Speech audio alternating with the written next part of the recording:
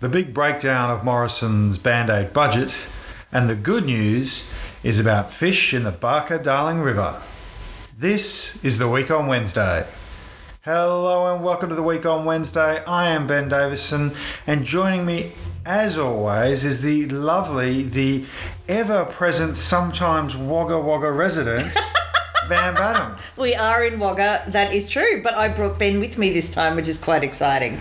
And we have Nathan, who is our Wagga Wagga producer, with us as well. And a big thank you to Nathan for joining us for this early morning edition of The Week on Wednesday. Normally, we do come at you in the afternoon with the whole day's events to talk about, but because of the huge Morrison Band-Aid budget announcement last night. Biggest Band-Aid ever.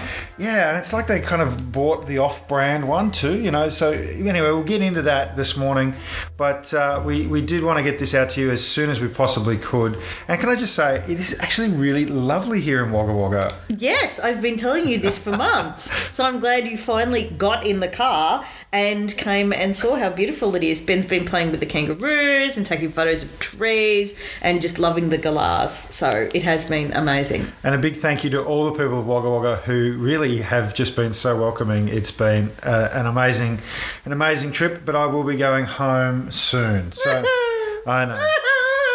So, look, let's get into the budget, Van. So, Frydenberg got up at 7:30 last night and delivered the annual budget speech. We watched it so you didn't have to. And I have to say, it's quite underwhelming. There was a lot of ramp up to this budget about spending and new investments in aged care. Oh, we're just going to spend all this money and spend. But it's what are you spending it on and is it well spent? So just from the outset, Ben and I love budgets that spend money because Ben and I have this crazy evidence-based understanding of how economies work and the fact that if you target investment towards industry and you directly create jobs, you actually create sustainable economies. Like, you know, Australia's from the Second World War until 1975.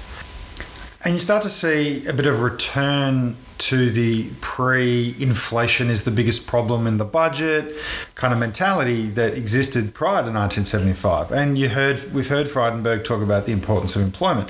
The really interesting and problematic thing about this budget is that when you get beyond the headlines into the detail, we don't actually get to where they say we're going to go.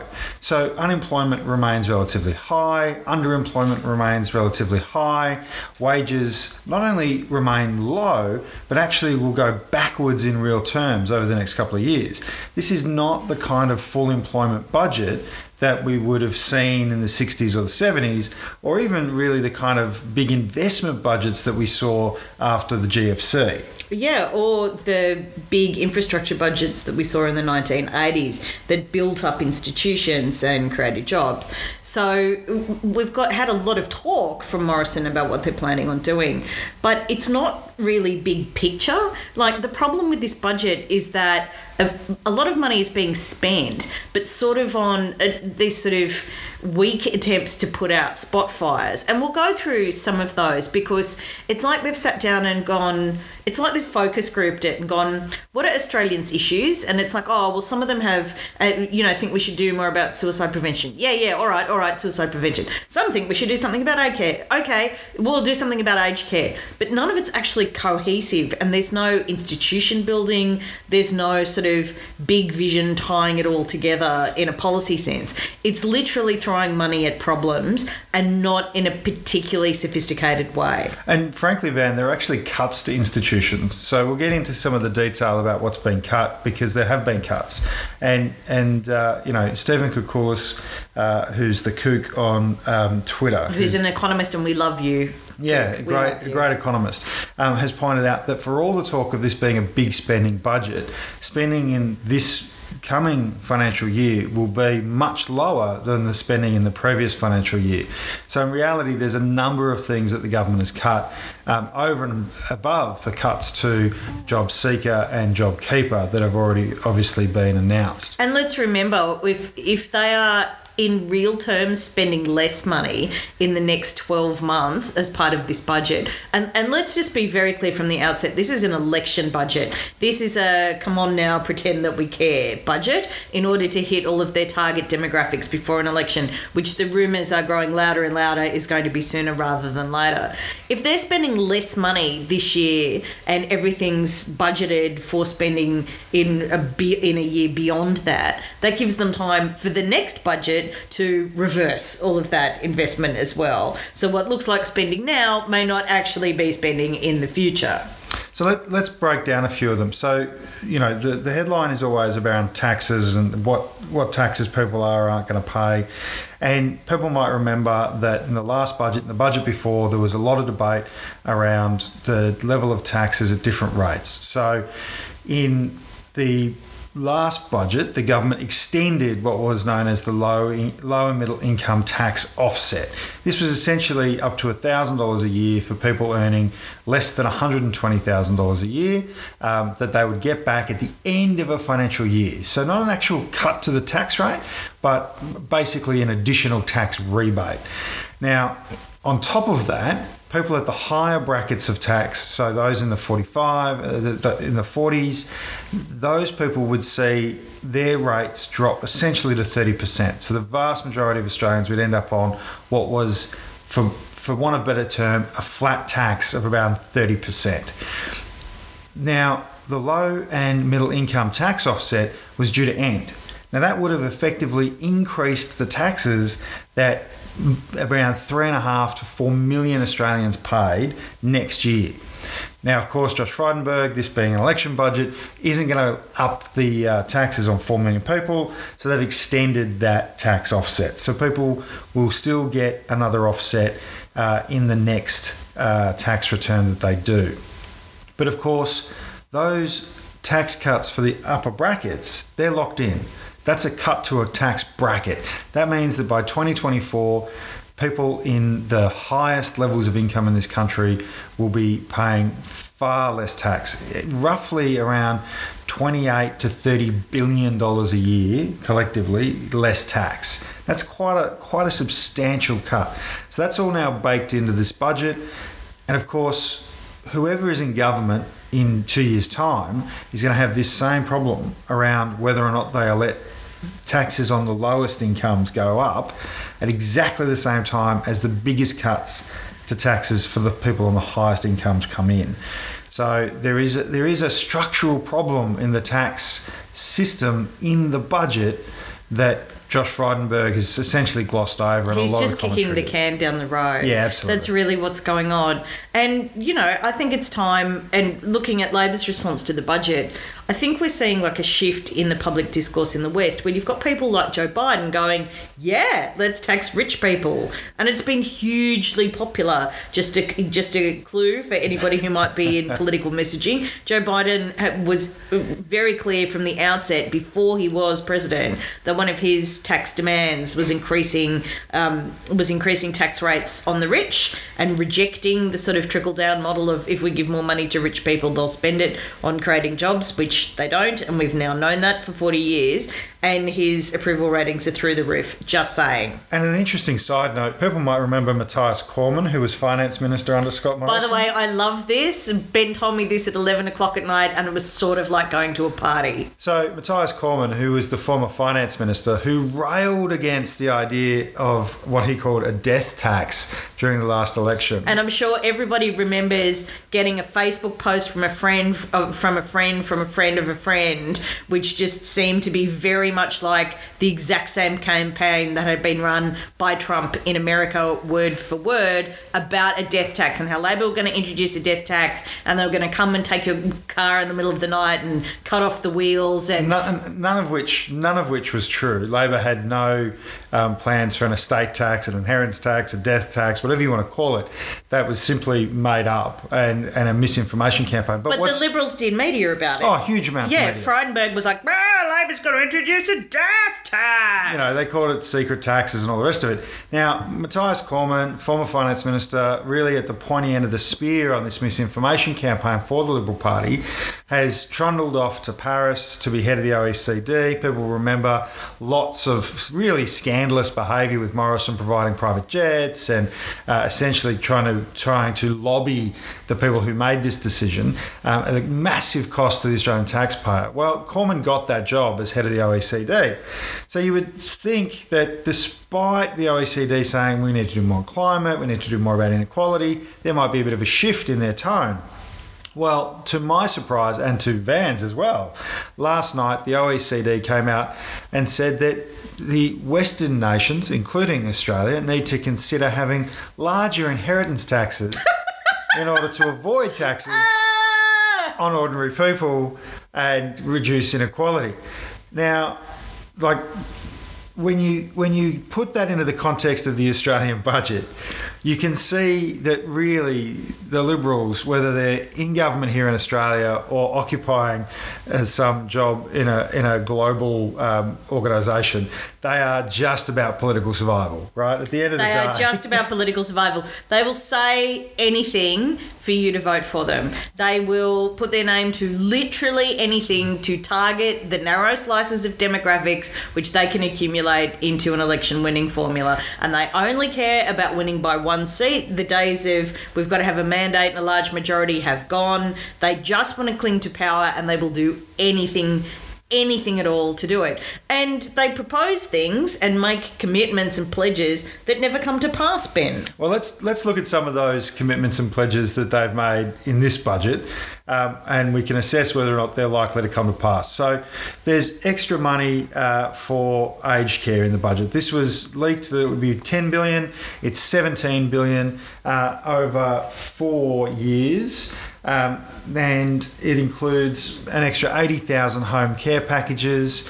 They haven't done what the Royal Commission said that they should do. So the Royal Commission said they should have staffing ratios. Yep, and so the home care package is great, 80,000 home care packages. But the Royal Commission said you needed 100,000. And the Royal Commission also said you needed them sooner rather than later. I mean, this is the thing about aged care. Aged care is not a can you can kick down the road, because the people who are not being serviced in aged care now may not be there in a year, 2 years when these funding pledges come to pass. And let's be really clear, the extra funding doesn't kick in, and this is, I think, to your point, Van, until 2023. So, you know, it's 2021 now. We're asking people in aged care to wait another 2 years for extra funding. The Australian Nursing and Midwifery Federation, the Nurses Union of Australia, has made the point that the amount that's being put on the table is half what the Royal Commission said. It's delayed by a further 2 years. Keep in mind, the Royal Commission was announced, 2 years ago? So you're talking about nearly a 5-year gap between identifying a problem and actually doing anything about it, tangible about it. But also what they're doing is not what was recommended to Absolutely. do. So there was this great hoo-ha about, we will have a Royal Commission into aged care, because there has been scandal after scandal in the sector. And when we talk about scandals in aged care, we're talking about people at the most vulnerable time of their lives in an emotionally charged situation for entire families and households, and people going through the aged care experience. As my mum, who's 79, says, old age is not for the weak. It's a tough time. And when these scandals break, we've seen violence in the sector. We've seen those terrible meals where they were basically feeding people like gunk, lack of care, health problems, physical pain and discomfort, all of the things associated with caring shortfalls. It has been a massive scandal.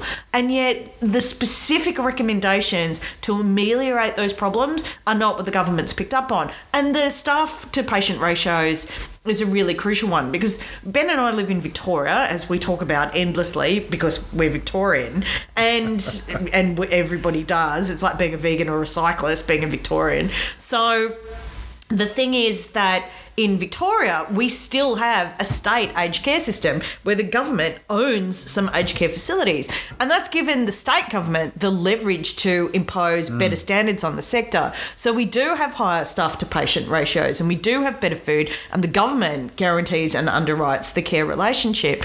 And what it meant during coronavirus, and we've talked about this before, was that if you were in a state system as an aged care patient, you are much more likely to avoid infection and survive. If you were in a privately run facility, that's where the actual concentration of coronavirus deaths were in Victoria, because there were these caring gaps. And the solution is quite obvious, that state investment should be in state care. But again, we've got this situation where they're pumping heaps of money into a sector which is overwhelmingly privately controlled in this country now. And what we've seen again and again, whether it's aged care or childcare or anything else, is generally when the government pump more money into that privately controlled sector, the private providers take a larger slice of the money. And if you don't have obligations like staff to patient ratios, one of the things that is in the budget around aged care is they're going to mandate an increase in the hours of care. Yeah, the minutes of care. The minutes of care. That doesn't solve the problem. His exact words were the minutes of care. And this new, injection is only going to work out to an extra $10 spent on each patient per day. And it's like, $10 doesn't buy you a meal at McDonald's, and $10 does not buy you an hour of caring labour.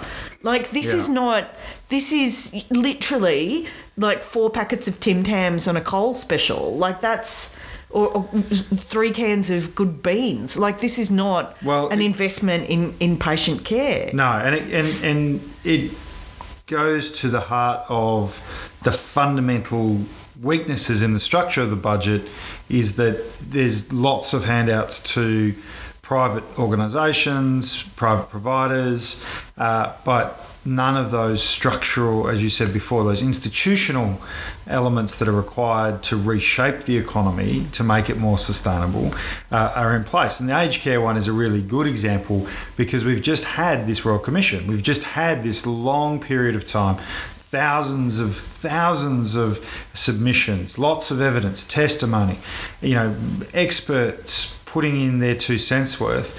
And really the whole purpose of that was to reform the sector. And here is the big unveiling of the Morrison government's reforms, its grand response to this.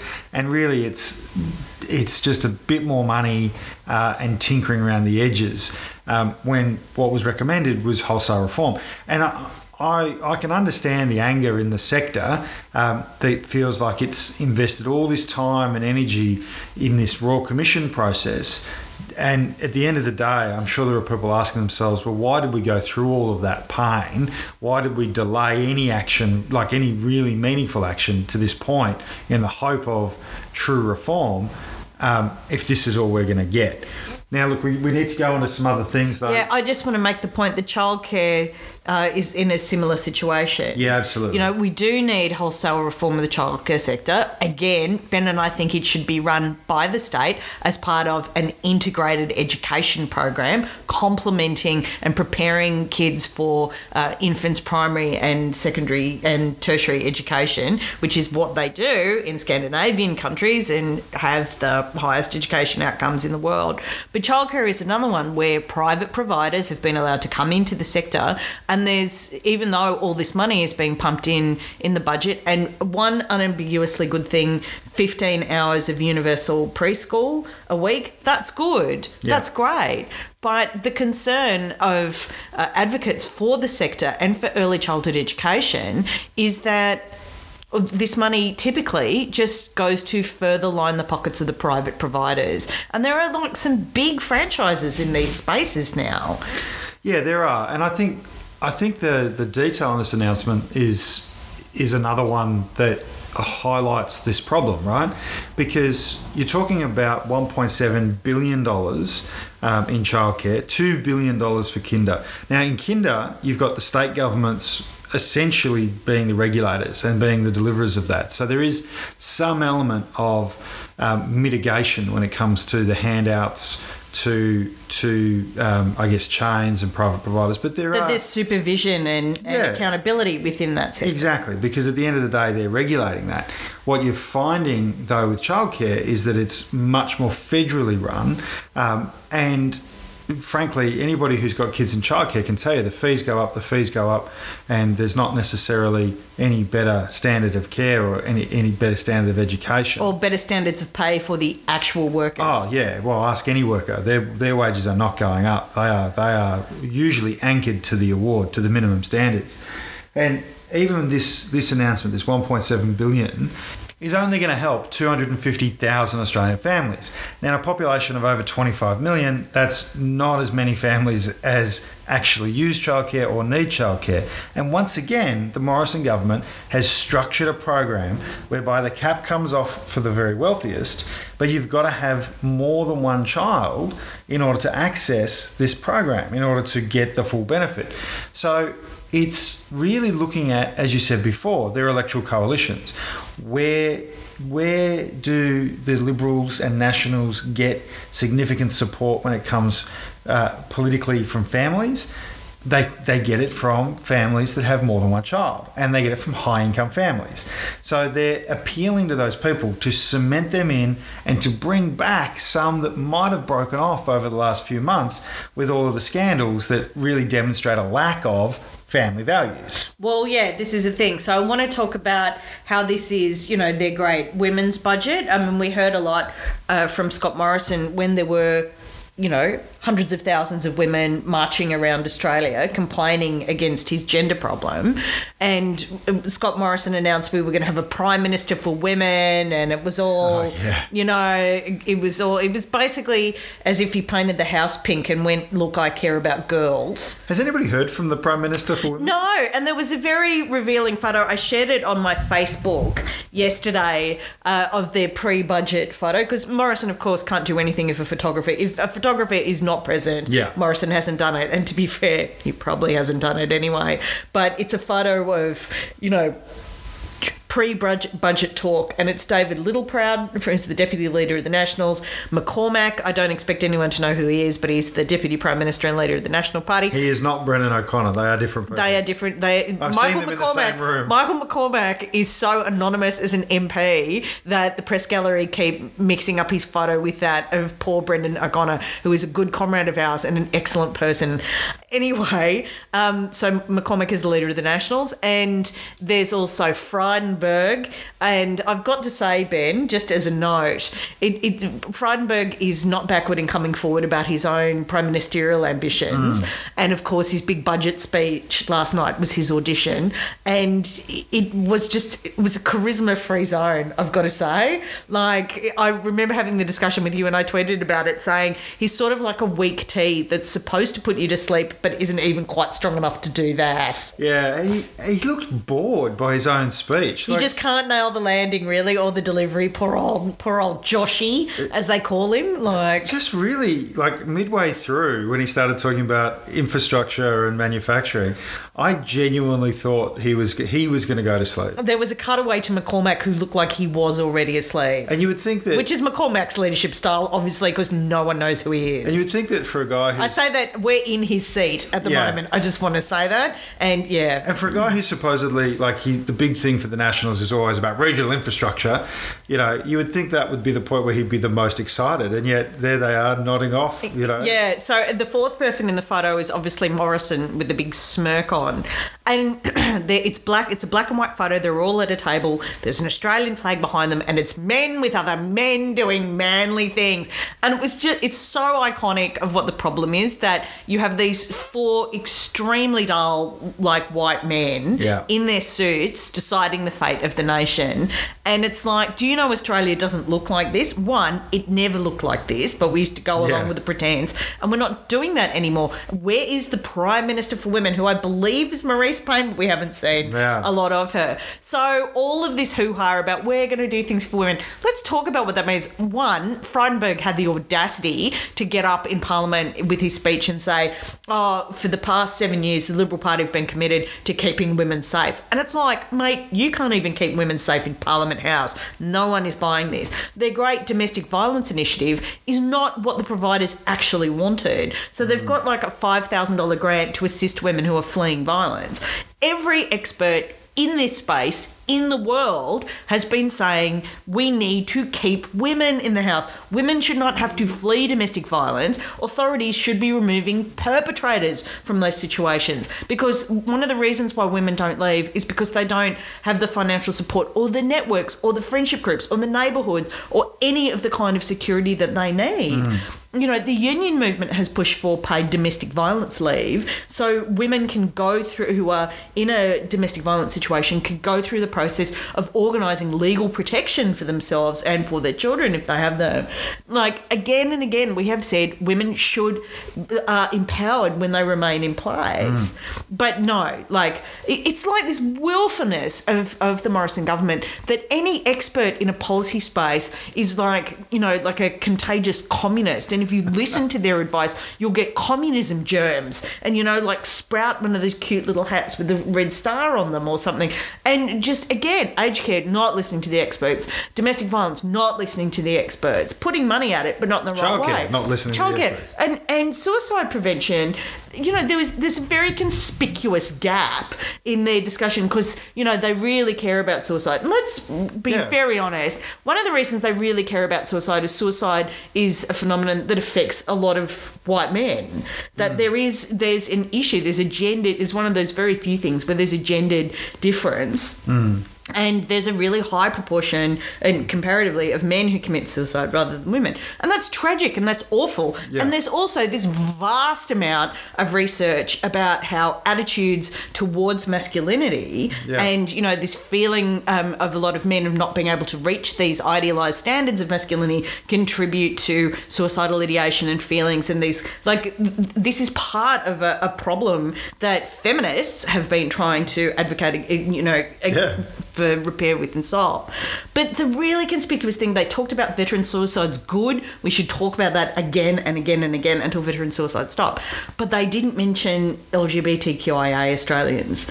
And yet we know that LGBTQIA Australians have some of the largest rates of like suicidal thinking and self-harm of any group. You look at transgender Australians who are subject to the most horrific stigmatisation and marginalisation and invisible in the policy announcement.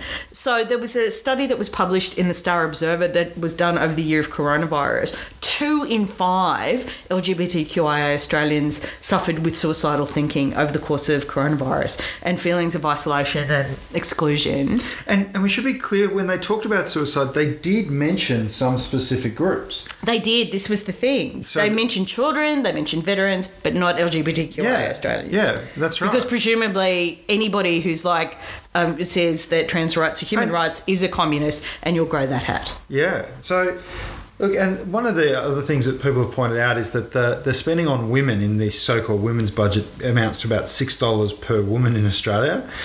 This was Hugh Remington tweeted something about this last night. I think it was around $6 he was saying. And that the vast majority of that is actually in the childcare announcements. And even that, to me, is an entirely inappropriate way to suggest this is a women's budget. Yeah, because if we're spending money on children, we're spending money on you. Yeah, but... Because you're a chick, right? Chicks like kids. Chicks like kids, Ben. Surely childcare is something for the whole family. And the other thing in that childcare announcement is there was no mention of the educational outcomes for children. No. Yeah, in most of the rest of the OECD, it's recognised that childcare is both a function of helping both partners adult partners in a family. It's almost like fathers and parents too. And also helping the child get good educational outcomes, which in turn helps the society have a better outcome. Which brings me to the training. You're bringing that was a beautiful training segue. And education. I give you a bag of pearls for your brilliant segue there. Because the other thing they've made big noises about here is training, and to a lesser extent, they've tried to smudge that into a sense that they're investing in education, which they're not. They're No. actually cutting money in education. So they've announced this training package, and everybody has the right to be cynical about job creation and training packages with the Liberal government, because typically they announce them to great fanfare and they fail. Remember the PATH program? Oh, yeah. Yes, the PATH program where Michaela Cash said we're going to give money to employers to employ young people For $4 for $4 an hour, and strangely enough, they didn't really take off. Then we had Job Maker, Yeah. which was announced during the pandemic, and there were going to be 450,000 jobs. Ben, how many jobs did they create through the Job Maker scheme? I can't remember if it was 608 or 506. No, it was 608. So it was Yeah. barely over 600, despite they promising 450,000. Now they're talking about how they're going to invest all this money. They've invested all this money in apprenticeships. No, they haven't. They've restored a small amount of money from the vast amount of money they cut from apprenticeships and have been steadily cutting over the past few years. They did not even mention TAFE. No. TAFE, the technical training sector, did not get a mention in the budget. Because, and this is again comes back to those structural issues we've been talking about, is that the Morrison government doesn't believe in TAFE, the public provision of training and technical training and education. It is going to see a lot of this extra money go to private providers. And frankly, as you say, it's just restoring some of the things. I keep looking at this budget and I keep thinking, but when Morrison was Treasurer, he cut that. When Morrison was Treasurer, he cut that. When Morrison was Treasurer, he undermined that. And now he's just putting some band-aids over the things that he's already broken. Yeah, like they announced there are going to be 5,000 new public service jobs. Oh, great. Yeah, Great. except the CPSU came out and went, but you cut 13,000 public service jobs. So these jobs that are going to be created do not fix the shortfall. And let's be very clear about why they're pumping money into training now, or you know, supposedly creating these great training opportunities. The way that the Liberals have gotten away with the vast amounts of money they've taken out of the public education sector when it comes to technical training and apprenticeships and TAFE and everything else. And this is, why do they take money out of these things? So they can deliver tax cuts to the richest Australians who are their base. That is entirely why they tear apart institutions and redirect money to tax cuts for the people who fundamentally ideologically support them. The problem with doing that at the moment is that how Australia has gotten away with this is that rather than training our own people to do jobs, we have imported skilled migrants, right? That's how they've been doing a bit of a bait and switch. So we can take the money out of training because we'll just import skilled migrants who have been trained elsewhere. That's not happening anymore. So we have one of the lowest rates of immigration, I think, in our history because of coronavirus. And because Scott Morrison didn't build quarantine centres, that there's been this huge interruption to our skill flow, basically, that we're just not getting the workers who can do the jobs. So now we've got a problem because we don't know when things are going to be sorted out with coronavirus internationally. Even if Scott Morrison ever works out how to deliver a vaccine program, and our rates of vaccination are still absolutely appalling. The complete misconception of how the vaccine system would work. Oh, we get GPs and chemists to do it, except it has to be refrigerated. And they don't have those facilities, and we're not going to give them enough doses to actually justify the expense of the facilities. Like, it's a total carnival. And I just want to say that in the budget, the assumptions around the vaccine, reopening borders, all those things are truly heroic. They're fanciful. They are they're more fanciful than their usual wage assumptions, which we'll get to later on. But there's just no way they're going to meet those. So you're absolutely right, Van. Yeah, and I mean, this is the situation. Because they haven't done the basic spending that they had to do, we're not getting the skilled migrants. And of course, now there's a skill shortage, and they're dancing around panicking, going, well, what are we going to do? And I do not trust them. No one has any reason to trust them on this issue, especially because they're not talking about TAFE. How on earth are you going to provide comprehensive technical education if you're not actually using the comprehensive technical education system? Oh, look, I just don't think they will. And frankly, you know, again, the devil's in the detail here. Apprenticeships are about more than investing in the first year. Apprenticeships are a multi-year process. And we've seen in the last round of announcements around apprenticeships, the problems that they created with this sort of half-baked approach of, oh, well, we're going to have, you know, 10,000 new first-year apprentices. Well, that's great. What happens in the second year? What happens in the third year? Because these are not one-off. These are not one-off payments, right? These are ongoing requirements. Look, we need to talk about some other elements of this as well. Because universities, they're going to fund 30,000 more places. Places are not the issue in universities. The issue is staff and funding. And we say that as people who've been engaging with the university campus for the past, the work that I've been doing, which brings me to Wagga, and amazing in Michael McCormack's electorate. What is Michael McCormack doing for this university in particular, which is losing courses, which is hemorrhaging staff when the departments here lost all of their casual staff recently? Like, this is the fundamental problem in the university sector, is that they mass casualised actual teaching staff, and then when coronavirus happened and the international students disappeared, there was less money in the sector. It's casuals who've just been shoved out of the system, and everything is a resource disaster. And now on top of that, they're going to get almost 10% cut. Another 10% cut. So it's a 9% cut in the budget to university funding. Yeah. But there are going to be 30,000 more university places. Well, this is the thing. When you look at... I saw somebody had looked at the education spending tables in the budget, and when you look at the comparison on what's spent on universities versus what's spent on private schools, and at the risk of us going down a total rabbit hole here, I do have to raise this because I actually think it's appalling that the Commonwealth Government in the next financial year is going to spend 40% more on private schools than it spends on universities. And in the forward estimates, we will get to a point where the Commonwealth Government is spending 60% more on private schools than it is on universities. Now, I know there are a lot more private schools than there are universities in this country, but the point is, universities require more infrastructure. They service a higher level of need. They provide opportunities for students of all backgrounds and financial capability. And they actually take people to the next level of skill development, of education, of opportunity. And the idea that somehow or another, the Commonwealth Government is going to pump an extra 60% into private schools.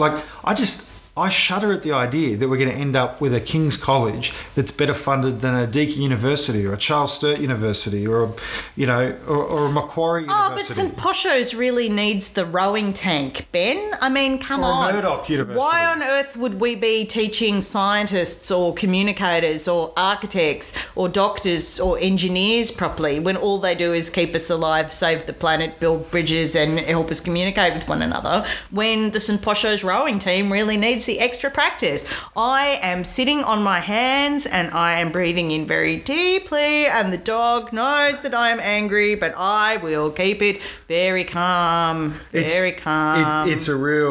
I think it's a real travesty and a misallocation of public money, frankly. Speaking about misallocation, or rather non-allocation of money, despite the fact that it was the arts sector that took the worst hit during coronavirus, there will be no additional money for the arts sector. There is no institution building there. There is no vision of the arts as employers or community members or helpers or any of those things. Nope. Again, we have been forgotten. Can I just also add, there's two things I want to point out about superannuation that I think are important, because there was a win there for low-paid workers.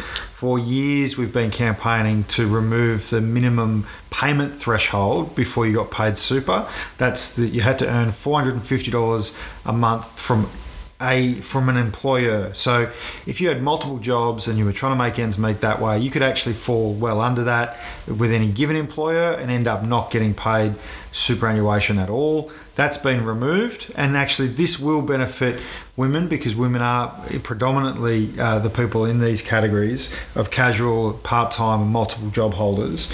But at the same time, they're still trying to use superannuation as a piggy bank for wealthy people. And that's to say that they're going to increase the amount you can withdraw from super if you've made voluntary contributions in order to buy a house.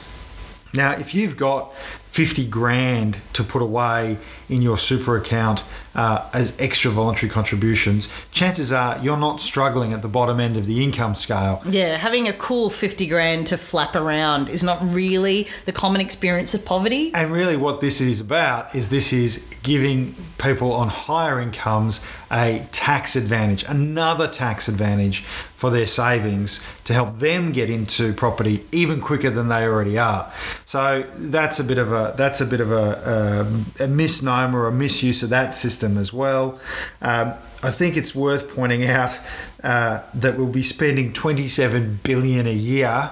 Now, keep in mind the total spending, annual spending, is just under is around $600 billion a year. We'll be spending $27 billion a year on the Defence Force, so we can look forward to more drones and submarines that don't work. And I think it's also really important to point out that the real hidden nasty in the budget, in my view, is that wages are going to go backwards. Wages are going to go backwards in real terms. So the cost of living will continue to go up. It's not going to be huge increases in the cost of living, but it will go up faster than wages will over the next 2 or 3 years. That means that for ordinary, everyday people who go to work, in whatever capacity you go to work, you will have less money to spend on things. At the same time, the government is predicting economic growth with 3s and 4s in front of it. So, I can't recall a time where Australia has said, we're going to have economic growth, we're going to grow the economic pie, but we're actually going to reduce the share of it that goes to working people.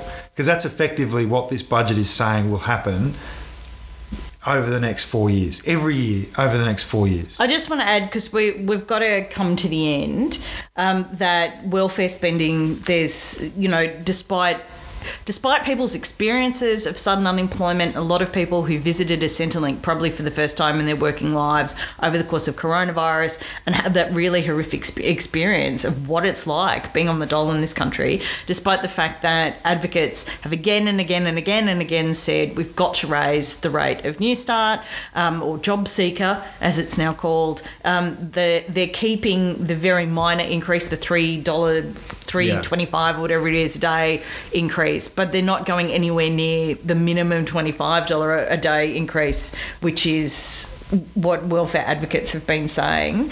And they're tightening or strengthening, in their language, mutual obligation, which means work for the dole and forced labour, and not actually job programs, and actually programs that take jobs out of communities. Because if there's a project that is worth putting work for the dole recipients on, it means there should be paid jobs in that project. So if you put work for dole recipients there, that means you take out the workers who otherwise would be paid award wages with proper working conditions to do that labour, and that's just going to continue. So imagine if the government decided to fund those programs, so the actual work that was needed at the proper award rate, rather than use work for the dole, and they could fund that out of maybe some of these top-end tax cuts or the extra money that they're going to have to put aside for people getting tax advantages through manipulation of the super at the top end. Imagine all the small businesses that would reap the rewards of having people who are being paid properly spending money in local economies. It would be fantastic. The other thing I wanted to acknowledge was, despite the fact that we are living through a climate emergency, investment in actual climate mitigation strategies is comparatively minor. The government are in denial. They're talking about investment in carbon capture and hydrogen and gas. And investing in gas is not helping the environment. But there are going to be these regional hubs, and they're going to do some ocean cleanup. But there's no institutional vision. There's no systemic policy. There's no whole of government response to climate change. And as Ben and I found out when we went to the Paris Climate Conference, which I love reminding everybody we did because we totally went, like repeatedly the position of the Australian government, which was represented represented by Greg Hunt, was just that some miracle technology would turn up. If someone would invent a miracle technology, a carbon capture technology, which would mean all the problems went away. And they're still believing in this technology, magical box of beans that will turn up. Oh yeah, there'll be a technological solution, and we don't need to change anything. We don't need to change patterns of consumption or manufacture or anything else.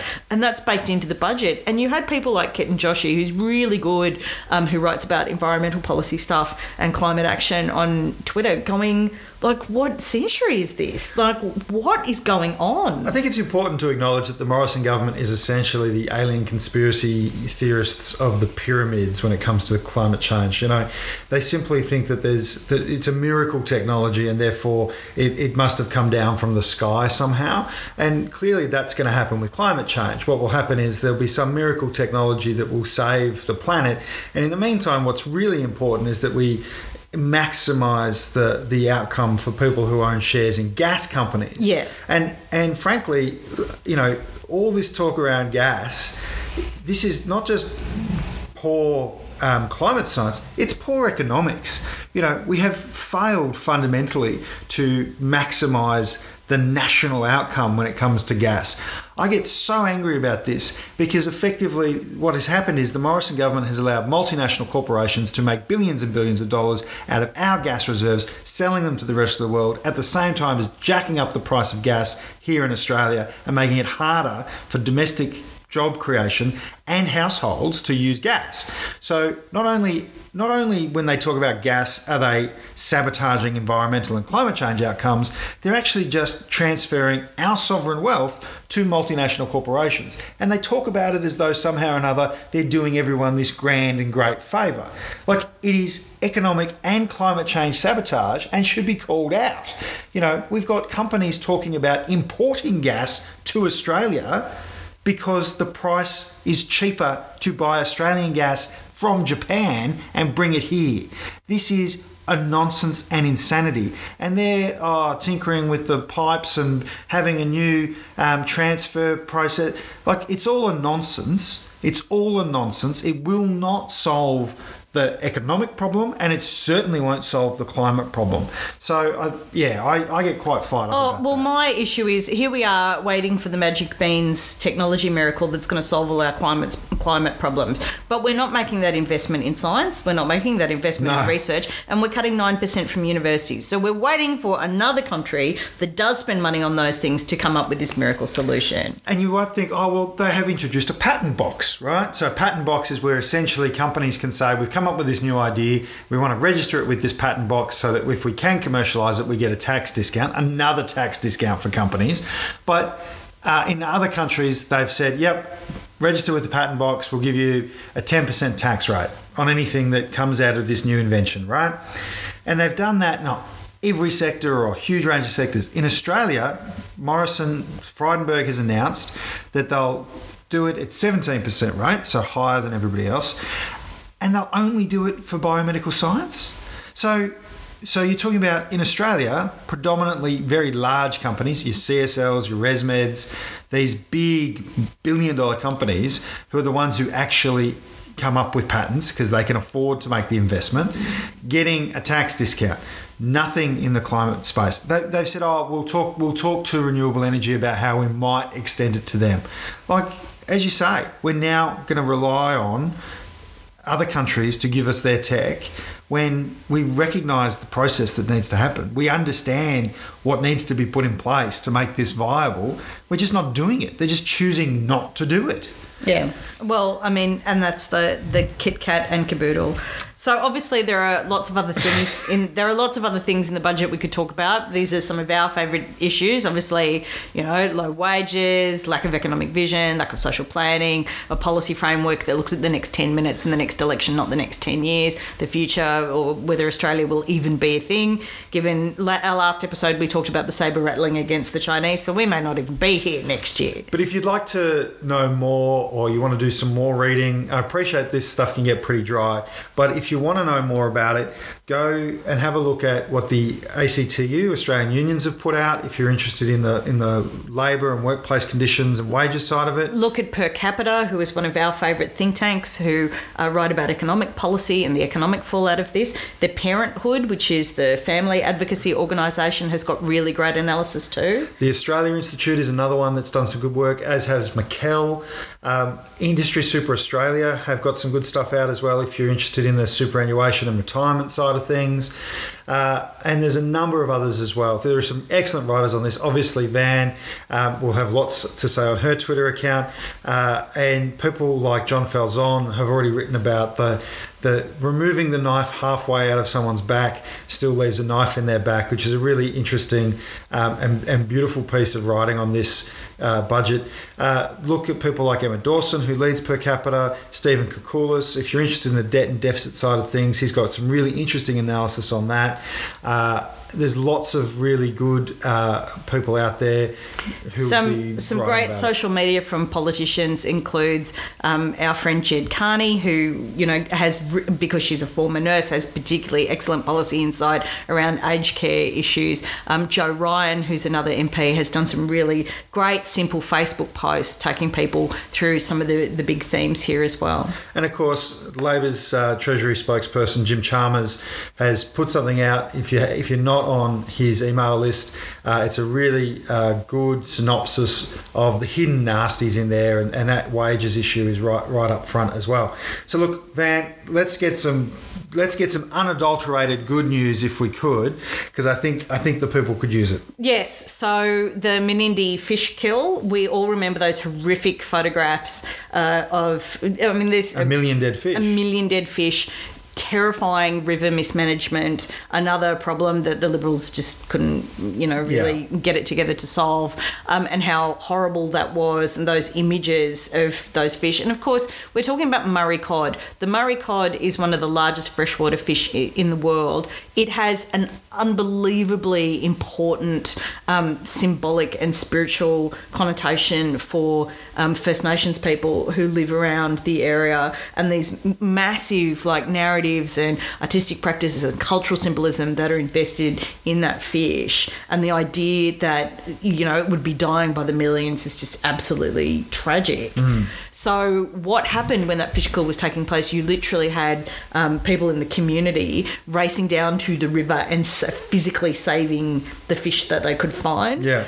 Some of these were taken to a fishery, a local fishery, about 200 fish, we were told, and the fishery, working with a group of kids from First Nations backgrounds in this amazing rebreeding program, have managed to rebreed 60,000 fish, which is a lot less than a million, them into the river. But they have released them into the river. And they also did a spiritual releasing where the local Indigenous community released a first batch of sort of 200 fish to repopulate the river. So it's a fantastic thing, and it was backed by the New South Wales government. Credit where credit is due. Unusually, for the New South Wales government. You might enjoy my article in The Guardian this week, everyone. But yes, so they are restocking the fish. There is a program there. The importance of that fish has been recognised, and that's a really nice, good news story from the area where Ben and I have been staying.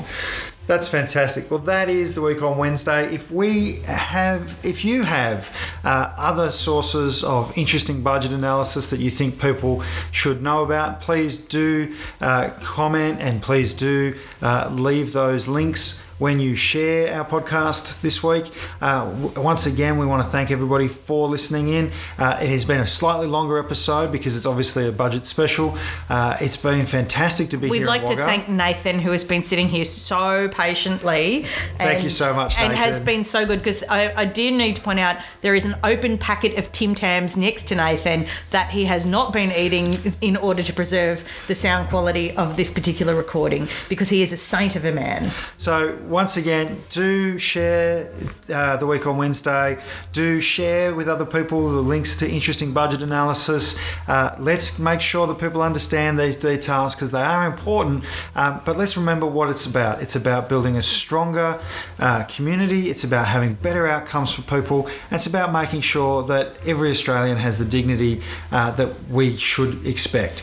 So don't forget to listen to the Weekend Wrap, and don't forget to catch Van's article in The Guardian this week. And I've now got a regular slot on Marcus Paul in the morning on 2SM Sydney every Tuesday morning around 8 o'clock. And Ben turns up on Apple FM on Bacchus Marsh Radio about once a month. Yeah, the fourth Thursday of every month. So yeah, look at us and our amazing broadcast careers, and we owe it all to you. Another big thank you to Nathan. You can now get into the Tim Tams and have a great day, everyone. Love you, Vanny. I love you too. Bye. Bye.